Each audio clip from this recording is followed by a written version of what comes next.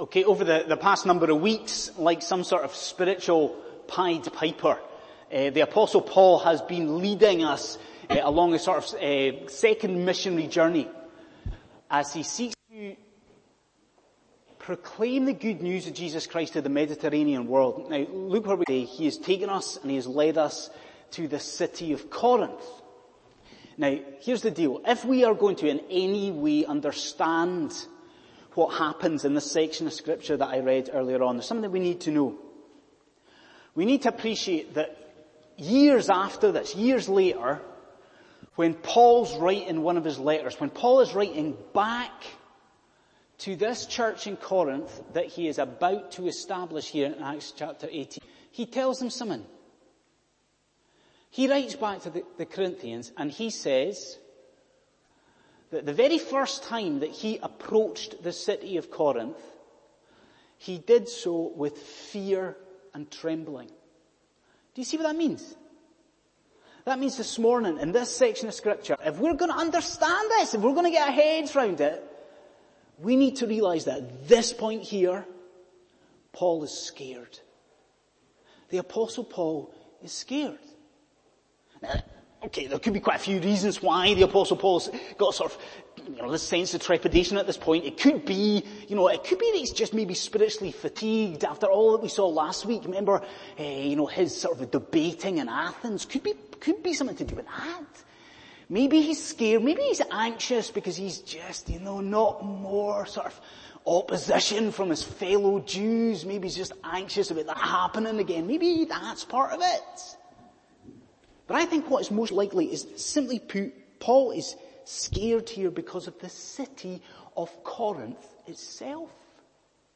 Like what we've got to appreciate here is that Corinth, right, this place that we're looking at, thinking about today, Corinth, is world famous, or it was world famous. Do you know why? It was world famous because of sexual perversion. Like this city that we're going to be thinking about just now.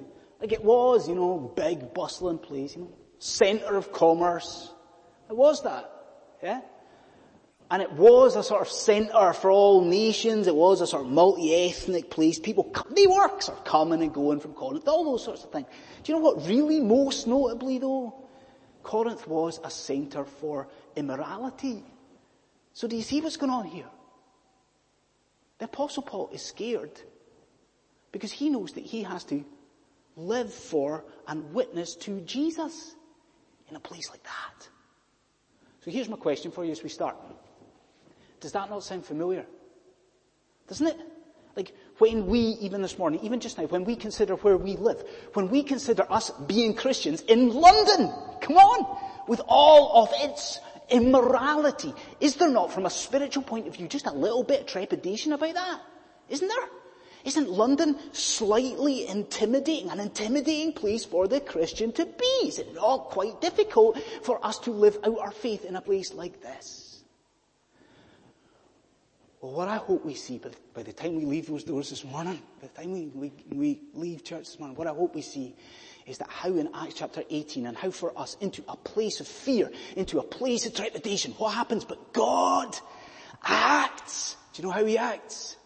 He acts to encourage his people. What we're going to see today is the encouragement that God provides his people in an intimidating city. This is about God's encouragement. So if you haven't done it already, please have Acts chapter 18 open in front of you. Okay, let's get into this. Acts 18. So we're thinking about God's encouragement. First of all, notice the personal encouragement that we've got here. Personal encouragement. Now, I'm pretty sure that every one of us at some point has met someone new and just instantly clicked with them. You know how that is, don't you? You meet another bloke, you meet another girl, whether it's at work or, in a social setting, and you meet them and instantly there's a bit of a rapport, isn't there? Instantly you just get chat with that person and it's just, you're on the same page, you're on the same wavelength. Now, we know that feeling. Well, that's what we've got to be thinking about here in Corinth. Now, remember what I'm saying. Paul's coming in the city. He's alone. He's coming in the city. What do we know? He's fearing. He's trembling. Look what happens here. Look what God does to encourage him. God brings to Paul, puts in his path, Aquila and Priscilla. Do you see that? God provides this man with friends to encourage him. Now, do this with me. Just think about the similarities. Think about what Paul has got in common with Aquila. You know, we're talking about meeting someone new and we instantly click with them. Well, think about it with Paul and Aquila. They're both Jews in a Gentile city. So instantly there's that bit of a bond and a rapport there, okay? They're both new into the city. You know, they're visitors into Corinth. They've both come from a really sort of crazy situation. Like Paul was kicked out of Berea. Look what we're told about Aquila. Aquila's just been kicked out of Rome. You know? Look at the similarities here. And then just think about the obvious one. The fact that, well, wait a minute. They both have the same job. They're both tent makers. Look, do you see what's going on here? Paul is scared, and God, to encourage him, he brings him allies. He brings him Priscilla and Aquila, people that are going to become, for Paul, lifelong friends. Ready for my point? Here's my point. Look around you. The truth is that London is an intimidating place for Christians to be. It is. Like, London is a very, very difficult place to live out our faith. But look around you. You are not alone. Do you see what God has done? To encourage you, God has done for you exactly what he has done for the Apostle Paul. And he has provided you with friends. He has provided you in this place with brothers and sisters in the Lord Jesus Christ. Do you not think right now that should be a reason to thank God? A reason, surely, to rejoice. There's something else though.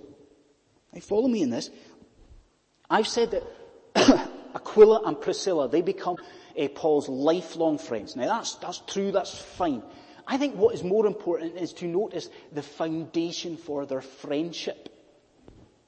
See, what we have to know, like I've just said that Paul later on, he writes these letters and he writes his epistles.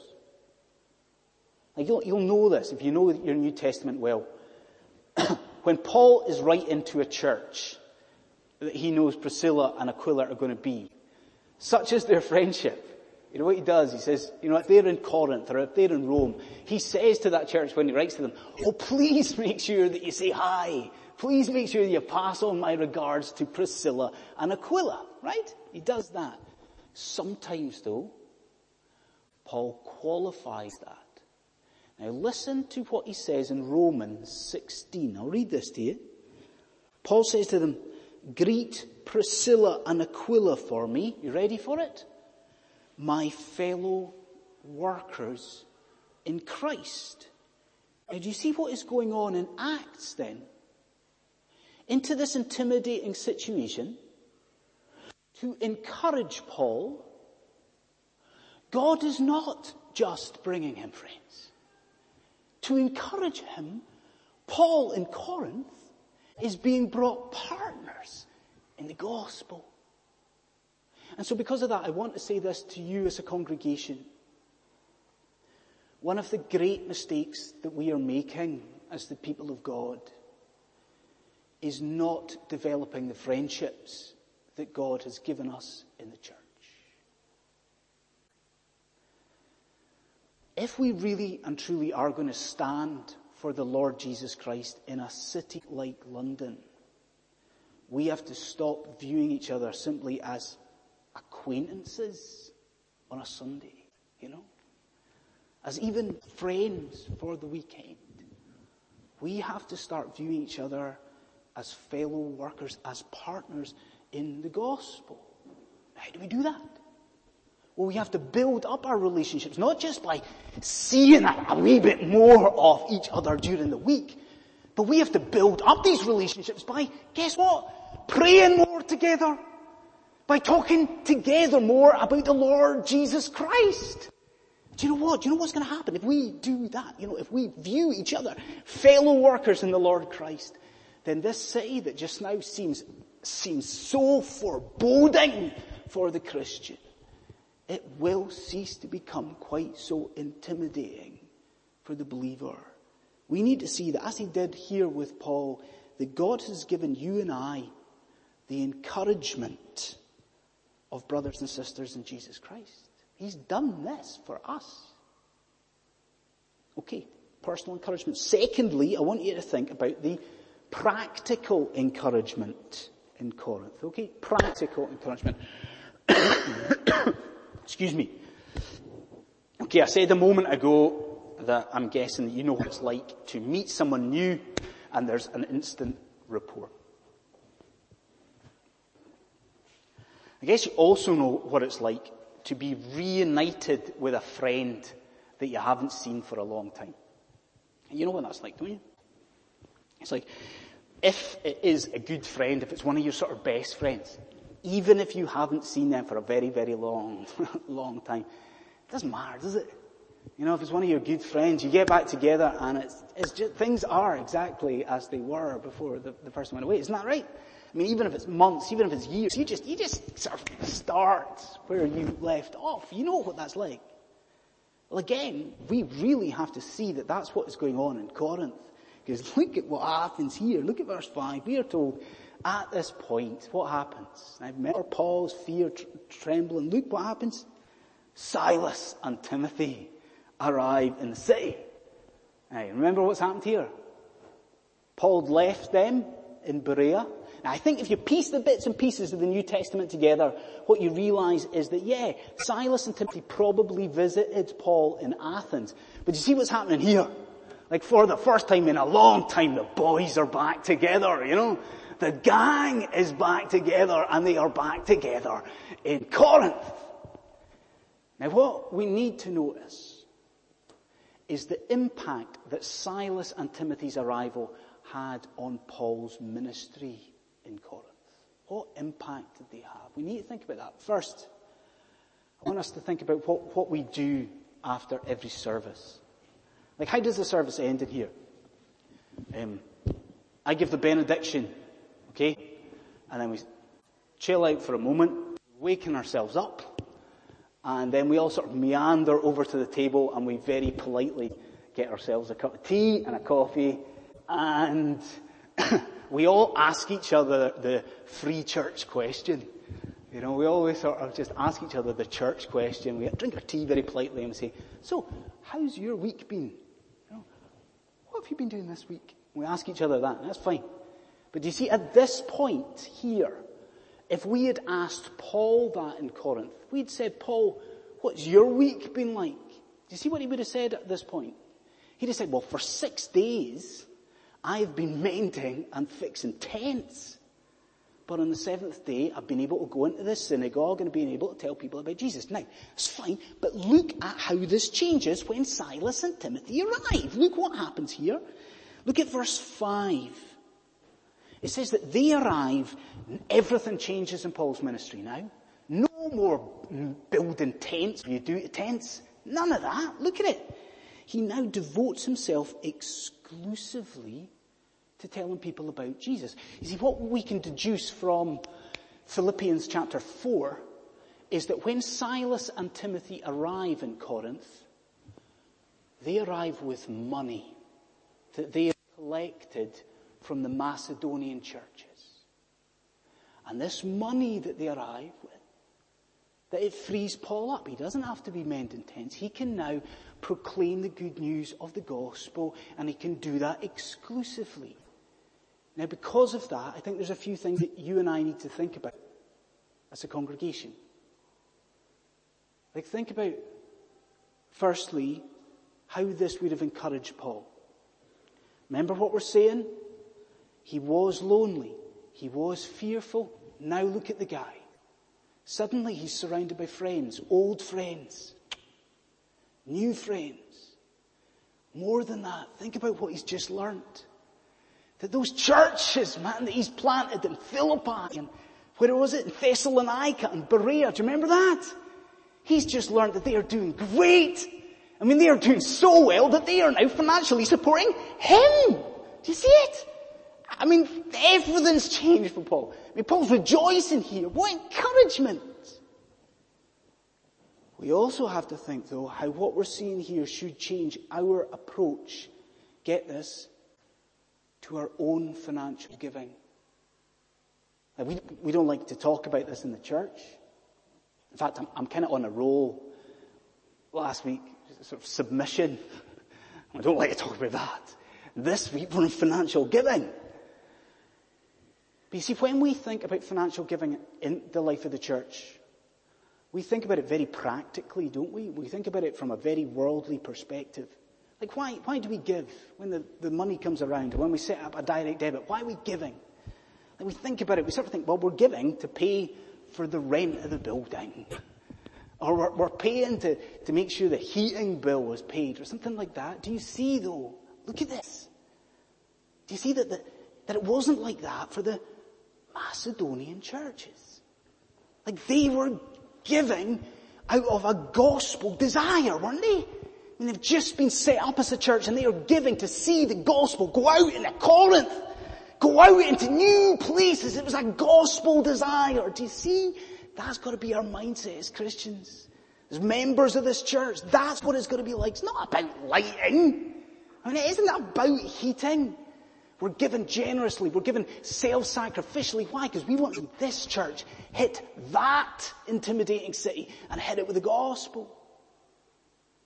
Then I think about this. It's not just Paul, but it's you. It's not just Paul, but it's us that should be encouraged by Silas and Timothy coming into Corinth with his money. Do you see why? Do you see what it means? It means that if the Lord God has got a plan, that he is going to provide absolutely everything that is needed to accomplish that plan. You see that? You see how that encourages us? Surely. You know, if God has got a plan to use you in London, if God has got a plan to use us in London, yeah, okay, look, sometimes it means life is going to be very, very hard as a Christian in London. It means, yes, financially, okay, things are going to be tight somewhere. But if God has got a plan to use us, then like with Paul, we too are going to have our own Macedonian churches supporting and providing for us. So we see personal encouragement. We see practical encouragement. Thirdly, let's think about promised encouragement that we see here. Promised encouragement. Are you with me so far? Do you see the theme that we're looking at least? That we are thinking about how God encourages people when it is intimidating to live as a Christian. He encourages us. Now we've seen that. We're wrestling with that. What I want you to think about just now, though, is the very, very obvious and very direct way in this portion of Scripture that God provides encouragement. Do you see what that is? What's the obvious encouragement you've got in front of you? We are told that the Lord appears to Paul with the purpose of encouraging him. There is a vision. Now we have to, this is an appearance of the Lord to Paul. We have to work out, wait a minute, what is that about? Does this encourage us in any way? So think about the context of the vision. Like I don't know about you, but I'm not a bloke who particularly likes conflict. Okay? Like I don't mean sort of a conflict with myself necessarily. That's not really what I'm talking about. More so, conflict with other people. You know how awkward that can be if you're in a room with people and they're having an argument. Or, you can tell there's a bit of tension going on. I hate that, Like if that's going on in a room, I'm sort of sneaking out of the door very, very quickly. I don't want anything to do with that. I think because of that, I really would not have liked being part of what's going on in Corinth. You see why? Like, we're told, okay, that this money comes in and Paul's freed up to preach the gospel, but He's preaching to the Jews. Look what happens. Look at the response of the Jews here. We're told that they absolutely opposed Paul. I mean, they rejected his preaching about Jesus Christ to the extent, do you see what happens? They reject him so much that he withdraws from the Jews, withdraws from the synagogue, and look what he does. He church plants where? He church plants next door to the synagogue. Do you see the tension? Do you see it? Imagine that on a Sunday morning at 11 a.m. You know, two opposing groups meeting next door to each other. Can you imagine the tension that's going on there? And then it's sort of compounded by the fact, do you see who's converted? Do you see? Crispus, the synagogue ruler, becomes a Christian. Oh, you know, him meeting next door from the synagogue. I mean, it's just like it had been looking up. Here's the point. It had been looking up. Like things had been looking a bit rosier, a bit more encouragement for Paul. Now, all of this opposition from the Jews, their hatred of him, their hatred of Christ. For Paul, it's all falling apart again. So we've got the context. But look with me at the content of the vision. You've got all of that misery. You've got all of that tension. Look what happens. The Lord himself appears to Paul. And to encourage this man, look what he says in verse 10. He encourages him first of all with his presence. He says, Paul, I know what you're going through, but I, the Lord, am with you. Imagine what it's like to hear. Then he encourages Paul with his protection. He says, it might look like it's all a mess in Corinth, but Paul, no harm is coming to you. Do you see what that would have been like? Do you see how Paul's heart would have been encouraged by this? The Lord with him, protecting him. No wonder it says that Paul stays on in Corinth for a further 18 months. There's something here that I want you to grab with both hands, people. Because you see the promises that Paul is making there, that God is making to Paul. Those promises still stand for you in Christ. Do you see what that means? I mean, that means that today in London, that the Lord promises us his protection. It means that there is nothing that this city, with all of its immorality and with its intimidating nature for the believer, there is absolutely nothing that can happen to you spiritually. That you're protected by Christ. You are safe in Christ. There's nothing that can be done. Do you see that more than that today in London, the Lord promises you his presence? Do you buy that? Do you see what it means? His presence. This wasn't an angel of the Lord. This wasn't a messenger of God that appeared to Paul. This was Jesus. Do you know that things have not changed? Do you know what it means? It means that now as I'm speaking to you, as you're sitting in the seats here just now, you ready for this? Jesus is here. Jesus is here. Do you know what it means? It means tomorrow morning, when you go out into that city, the Lord has promised to be with you. I will be with you. The very end of the age. Friends, do you see these promises? Do you see what they mean? If we grasp these, then surely we are spurred to go and do what Jesus commanded Paul. What does he say? Paul, don't be afraid. Keep on speaking. So we see personal and we see practical and promised encouragement. Last one. Let's consider briefly the powerful encouragement that we see here. Now, when I was a wee boy, very wee boy, about that big, okay? When I was a very wee, cricket-obsessed child, my dad made me a promise In fact, you know what? In my dad's eyes, I think it was a throwaway statement and nothing more. We were watching the cricket on the TV in the living room, and he said to me, one day, Andy, I'll take you to see the West Indies play cricket. Okay? I was obsessed with the West Indies, and, he meant it as a throwaway comment, but I latched onto this. I was like, what? We're going to see the West Indies play cricket. Amazing. Months went by of me pestering my dad, and eventually he said to me, okay, we're going on holiday, and on the way south, we're going to stop in Manchester, and you're right, we are going to see the West Indies play cricket. And I couldn't believe it. And I still remember, and you've got a picture of this, the West Indian end of the cricket ground, in amongst all the this wee Scottish Ned, in amongst all the West Indians with their trumpets and their steel drums screaming. I remember looking up at my dad, and I remember thinking, I was so glad that he kept his word. That I was so glad I could trust that he'd keep his promise. And as we're closing here, for encouragement, we don't just see that the Lord Jesus Christ has made promises.